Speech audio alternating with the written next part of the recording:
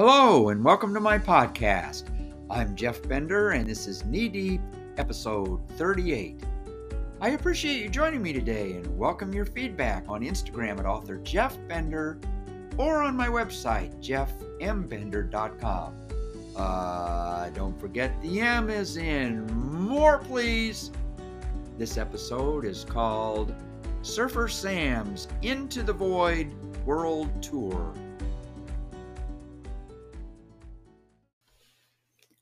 A ship in harbor is safe, but that is not what ships are built for. William Shedd. We discovered a toy recently called Surfer Dudes, a beach toy designed to be thrown beyond the breaking waves and then surf its way unassisted back to shore.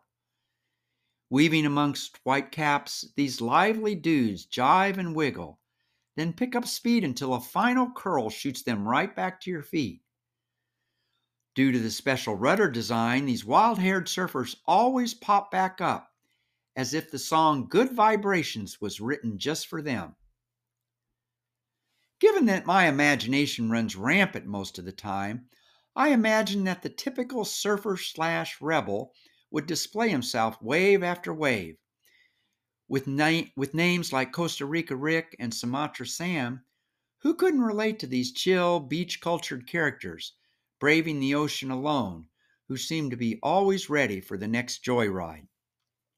Countless times my grandsons and I hurled our miniature Rastafarians out just past where the last wave line was about to crash.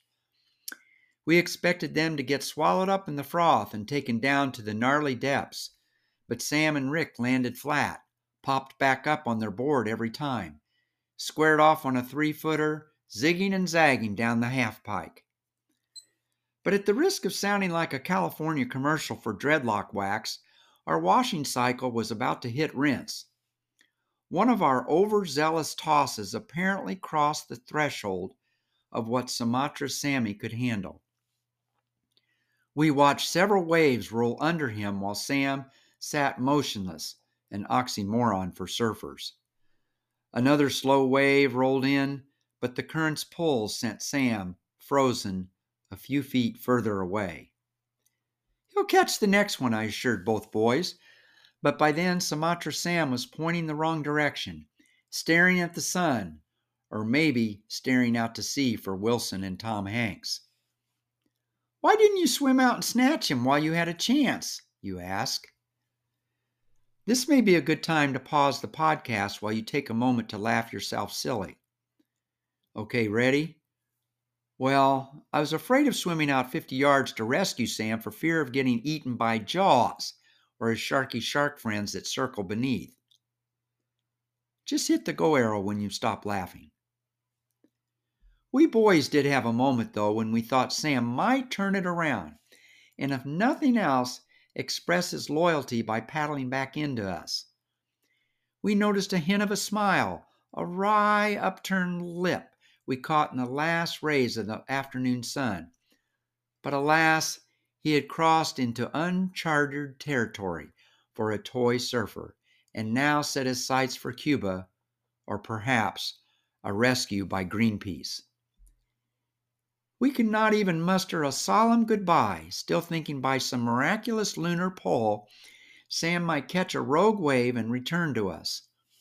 Instead, we were awakened out of our trance by a fast walker in a tortilla-sized hat whose support dog, driven to insanity, was drinking salt water out of the Atlantic Ocean.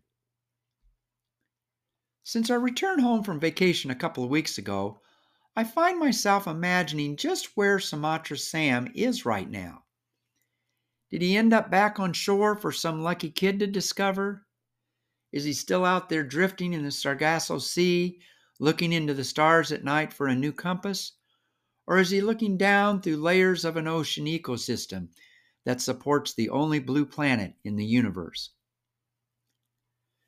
In spite of the playful intentions of our toy, perhaps you can imagine how Surfer Dude has become kind of a symbol of a sojourner for me, a man who's thrown into the world on a trip to find his soul and where life will take him.